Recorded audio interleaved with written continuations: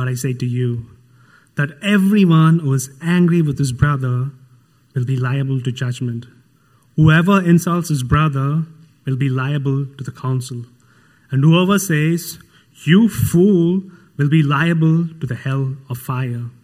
So if you are offering your gift at the altar, and there remember that your brother has something against you, leave your gift there before the altar and go. First, be reconciled to your brother, and then come and offer your gift. Come to terms quickly with your accuser while you are going with him to court, lest your accuser hand you over to the judge, and the judge to the guard, and you be put in prison. Truly, I say to you, you will never get out until you paid the last penny. The grass withers, the flower fades, but the word of the Lord, it endures forever. During his earthly ministry, Lord Jesus Christ, he was full of compassion to the people he served. He went about doing good and healing all who were oppressed by the devil. Matthew chapter 9, verse 36 tells us that when Jesus saw the crowds, he had compassion on them because they were harassed and helpless, like sheep without shepherd. Matthew chapter 14, verse 14, it says that when Jesus went ashore, he saw a large crowd, and he felt compassion for them, and he healed their sick. But the same Jesus, who had full of compassion to this large crowd, to the people around them, he did not have nice word to say when it came to the religious leaders.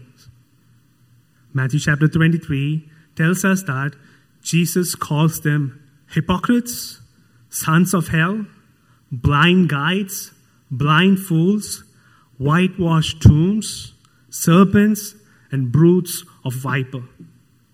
He called them out on their hypocrisy because they did not practice what they preached.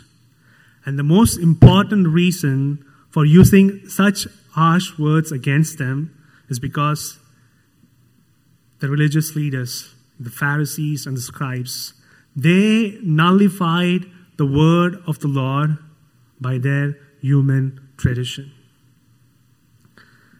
In the Sermon on the Mount, Lord Jesus Christ, he exposes that one-sided teaching of the scribes and the Pharisees. He teaches the holistic meaning of God's law. He gets to the heart of God's law. And in our scripture reading this morning, he gets to the heart of the sixth commandment. And this brings us to the theme of our sermon this morning. Jesus, by teaching us the true meaning of murder, calls us to genuinely love our neighbor.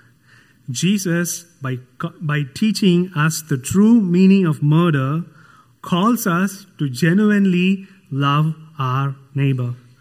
We'll see this truth under 2 points: the external meaning of the murder and the internal meaning of murder. Let us consider the first point, the external meaning of murder. Brothers and sisters in Christ, it is always important that we remember the immediate context of the Sermon on the Mount. If you read in chapter 4, at the end of verse 23, it tells us that Jesus was visiting the synagogues in all of Galilee, teaching, preaching, and healing their sick.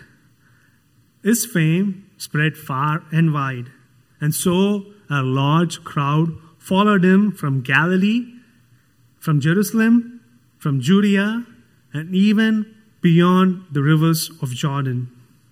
Seeing this crowd, he goes up to the mountain and begins his teaching there.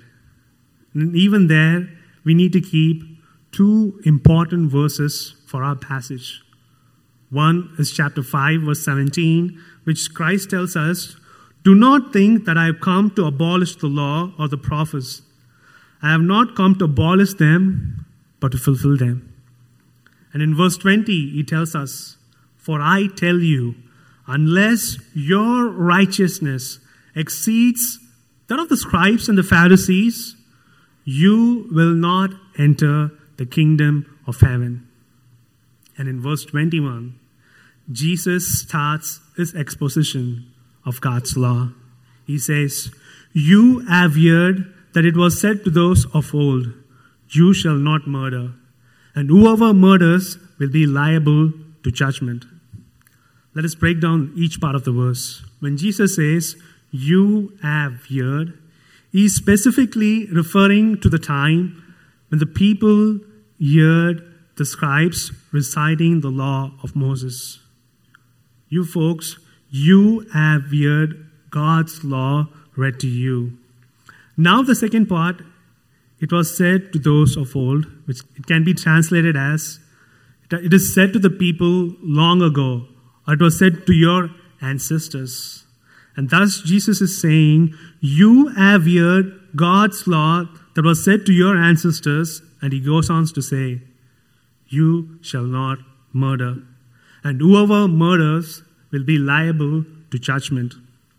The first part of the sentence, you shall not murder, it's a direct quotation from our 10th commandment.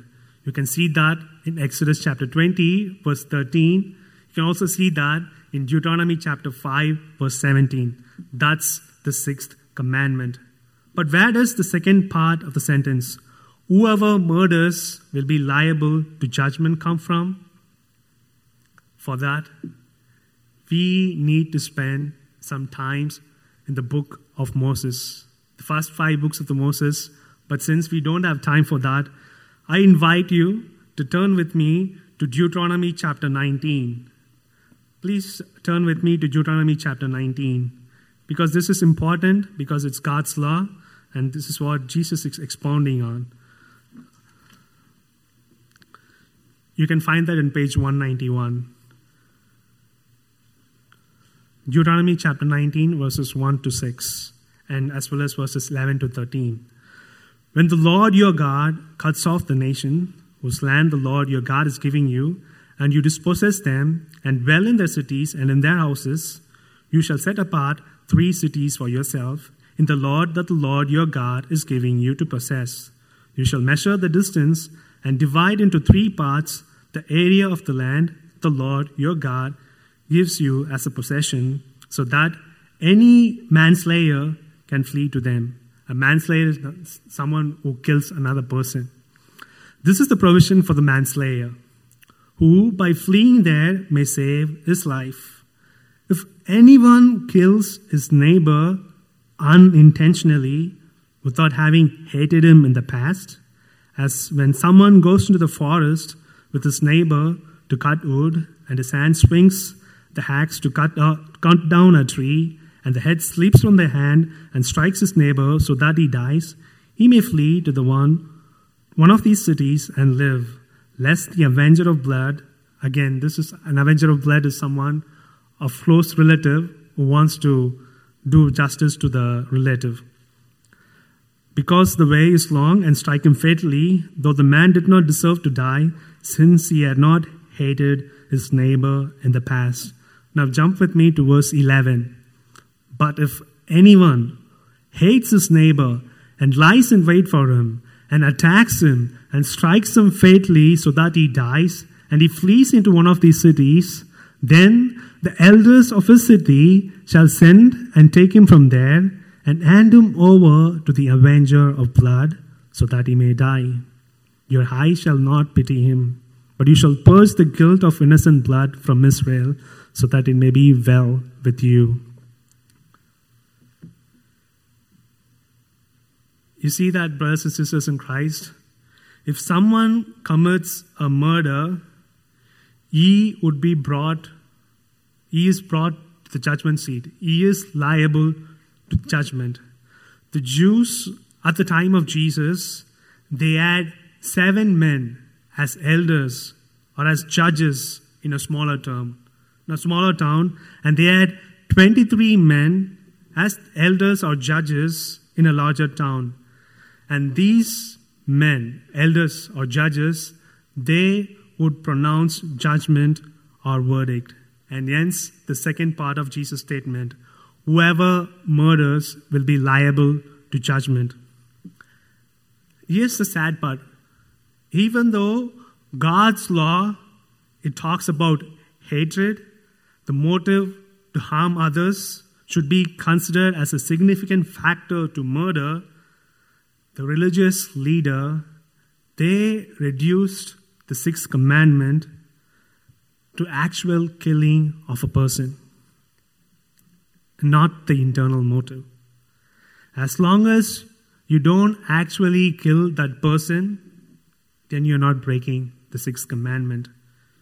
You see, they have set the bar so low, they have set the standard so minimum that even a 7-year-old child or even a 10-year-old child could say, I never killed a person in real life, so God should give me an A+ when it comes to keeping the sixth commandment.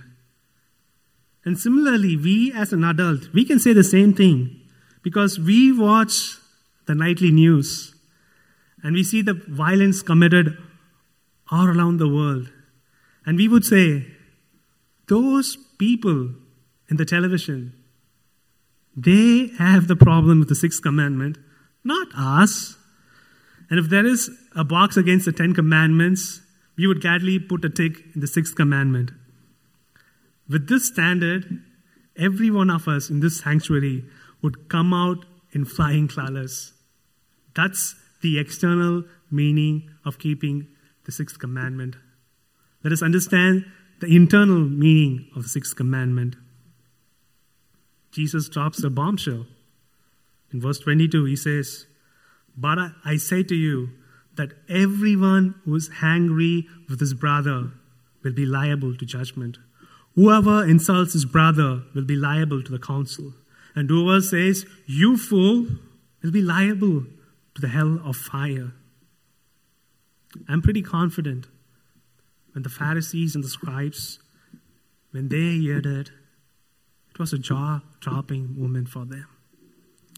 And likewise, when we read the answer 105 of Lord's Day 40, it was a jaw-dropping moment for me personally. Listen to what it says. I am not to belittle, hate, insult, or kill my neighbor, not by my thought, my word, my look, or gesture, and certainly not by actual deeds. I am not to be a party in this and others. Rather, I am to put away all desire for revenge. Now, all of a sudden, it hits hard. It hits us home. Now we realize it's not just the people whom we watch the television. They have the problem with the sixth commandment. We too have a serious problem with the sixth commandment.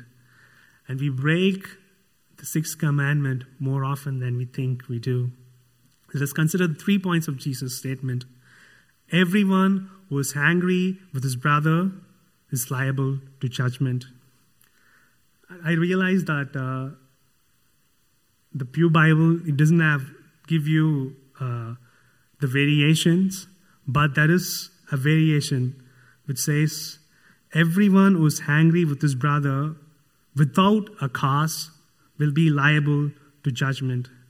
And more importantly, we know from others, like other scriptures, especially James chapter 1, verses 19 and 20, it tells us that everyone should be quick to speak, quick to listen, slow to speak, and slow to become angry. For the anger of man does not produce the righteousness of God. Even then, we should distinguish between 2 types of anger. There is this righteous or holy anger, and there is this selfish or unholy anger. Selfish or unholy anger is born out of selfish reason. It is self-centered, and it is always self-seeking.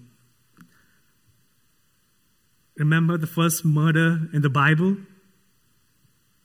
Cain, he was very angry because God accepted his brother Abel's offering and not his. So what does God say to him in Genesis chapter 4, verses 7 and 8? Why are you angry? Why is your face downcast? If you do what is right, will you not be accepted? But sin is crouching at your door. It desires to have you, but you must rule over it. But in the end, Cain, out of selfish anger, he kills his own brother. And behind that anger was hatred. Behind that anger, there was envy towards Abel. And our scripture tells us, brothers and sisters in Christ, everyone who hates his brother is a murderer. And you know that the murderer has no eternal life abiding in him. Now, what is a righteous or a holy anger? It is a anger that fights against evil. It is a anger that wants to protect and promote the honor of God. Let me give you another example. Remember Numbers 25? The people of Israel, they commit sexual immorality and they join themselves in Baal worship. But Phinehas, the grandson of Aaron, when he sees the Israelite man Zimri committing fornication with the Midianite women caused by, he in his holy anger, he speared both of them into their belly and he killed them. Unlike Cain, who killed his brother in his unholy anger, Phinehas killed the fornicators in his holy anger. He did this for the zeal of God, and God blesses Phinehas with an everlasting covenant. Also, think about the many times when Jesus himself was angry with the religious leaders of the day. All of Jesus' anger were righteous and holy. So tell me, Christian, when was the last time you had a righteous and holy anger? Tell me, Christian, when was the last time you had selfish and unholy anger? We are more prone and have tendency to get selfish anger than righteous anger. How quickly we get angry with our siblings. How quickly we get angry with our parents. And how quickly, even with our fellow Christians in our church, we get angry if they don't do the things that they need to do. And especially how sinful we are when it comes to this anger. And parents, how often do you discipline your children out of selfish anger? My favorite serial is going on the TV. Do not bother me. Do not pester me. And you whack them. You smack them. That's selfish anger. The Catechism says, in God's sight, selfish and unholy anger is a disguised form of murder. And Jesus says, selfish and unholy anger is as worthy of punishment as the act of murder itself. We are all guilty before God, and we have plenty of murderers in this sanctuary. The next part of Jesus' phrase, whoever insults his brother will be liable to the council. And again, insult in the Greek, if you go see in the Greek, the word that is used there is raka. It means a term of abuse. It is like calling someone dumbhead. The New American Standard Bible, it translates raka as you good for nothing. Jesus tells us that if we insult our brother with abusive word, then we are liable to the council. The council, it is also known as the Sanhedrin. It was the Supreme Court of ancient Israel. It was made up of 70 men and the high priest. And in the Second Temple period, they met in the Temple of Jerusalem. Remember, Jesus was tried there before he was sent to Pilate. Let me give you an example. Could you imagine with me for a second? And most of you know that Jared is really talented when it comes to Facebook and other stuff. Me, out of envy, out of hatred, and out of vengeance, for example, I call him, "You good for nothing." In that context, during the time of ancient Israel, actually, Jared can put me on a trial, and I am liable to the Supreme Court of United States. That's the council. That's the Sanhedrin. Tell this to the outside world. They would laugh at us. They would mock us. But not God. Because, brothers and sisters in Christ, we know that out of the abundance of the heart, the mouth speaks. And the scripture tells us that whoever says he is in the light and hate his brother is still in darkness. I am not to belittle, hate, insult, or kill my neighbor, not by my thoughts, my word, my look, or gesture, and certainly not by my actual deeds. Jesus sees insulting your brother with an abusive word in the same level as murder itself. We thought keeping the sixth commandment, it's like you're playing the baseball and someone throws you a softball and everyone hits a home run. But that's not the case. We need to rethink about it. Abusive, demeaning word aimed at other person is murder. The third statement, whoever says, "You fool," will be liable to the hell of fire. There is a nuance in calling someone a fool, because we know that Jesus, he called the religious leaders not just fools, he calls them blind fools. So Jesus would be violating his own teaching here, but that's not the case. He calls them blind fools not because somehow he feels threatened or insecure by their teaching, but because they were violating God's holy law for the sake of their own tradition. Jesus here is talking about people who insult, who belittle others out of hatred, envy, and jealousy. And how often men, if we see someone more talented, more gifted than us in our workplace, what's our natural response to them? We try to mock them, ridicule them, belittle them. In God's standard, that's murder, brothers. We are all murderers in heart. And if God judged us by the true meaning of the sixth commandment, we would be guilty. We cannot escape that.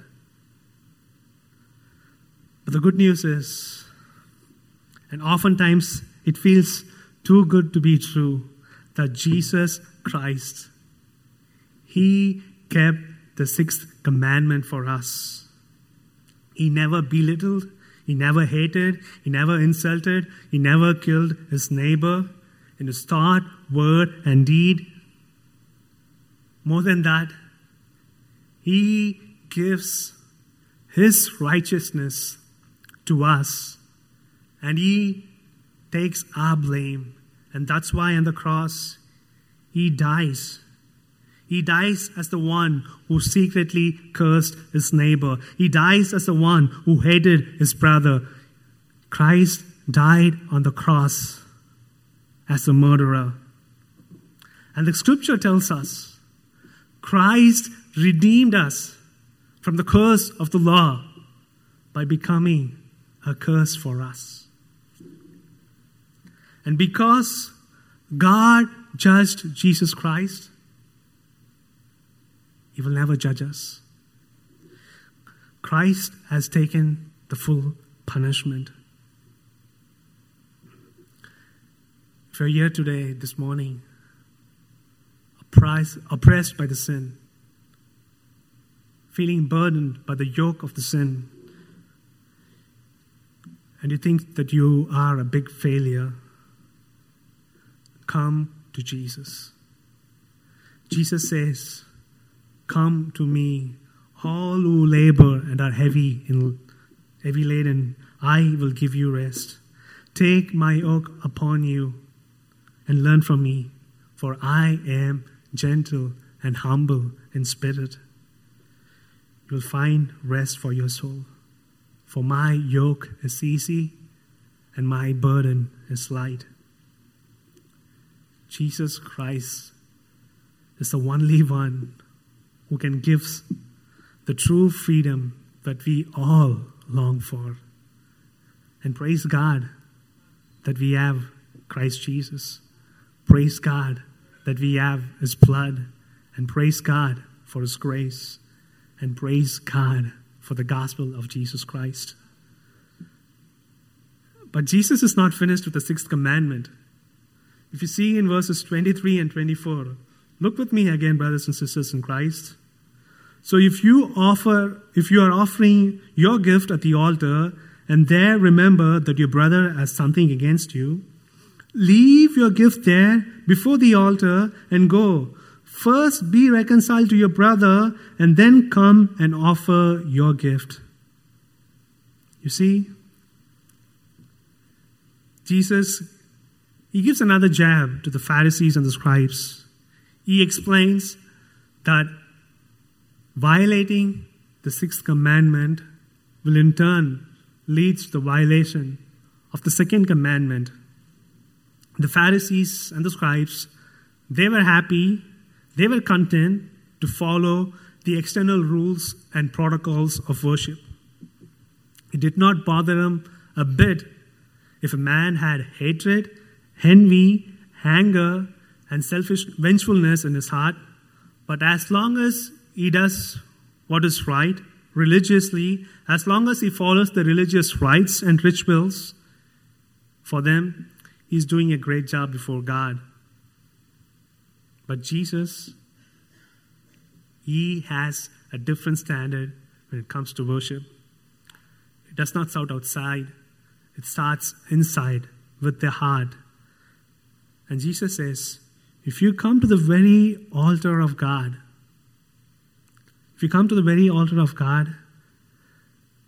but you know that you have offended a brother, a sister, a fellow Jew, your own countrymen, leave your gift there.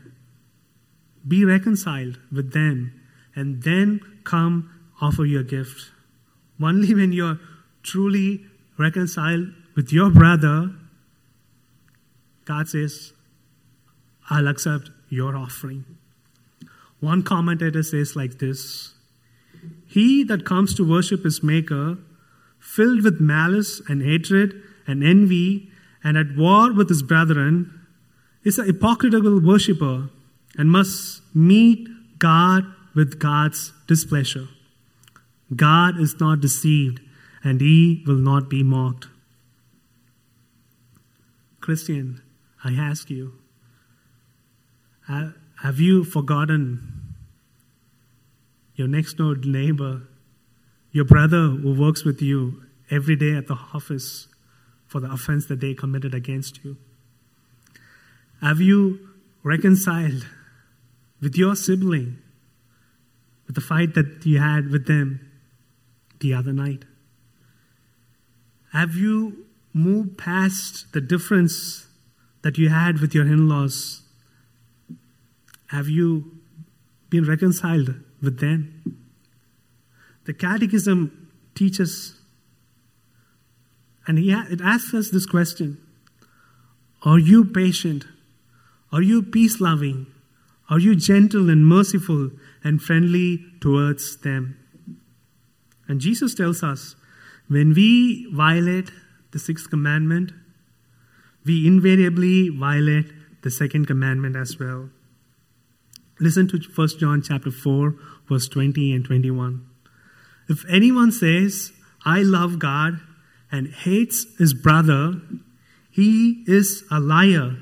For he who does not love his brother, whom he has seen, cannot love God, whom he has not seen. And this is the commandment we have from him. Whoever loves God must love his brother. And finally, dear brothers and sisters in Christ, let us remember the depth and the true meaning of the sixth commandment. You shall not murder. It covers much more than physical act of murder. It includes thought, it includes words, it includes look, it includes even gesture.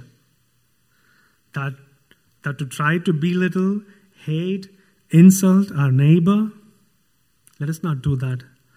And let us praise Jesus for his life and his death on the cross, because without which we have no redemption. And let us not merely listen to the word and so deceive ourselves. Do what it says. Let us love God and our neighbor, not in word or talk, but in deed and in truth. Amen. Let us pray. Father, we thank you for your Son, Lord Jesus Christ, who not only teaches us what it means to keep the sixth commandment, but he kept it for us, and he died in our place as a murderer.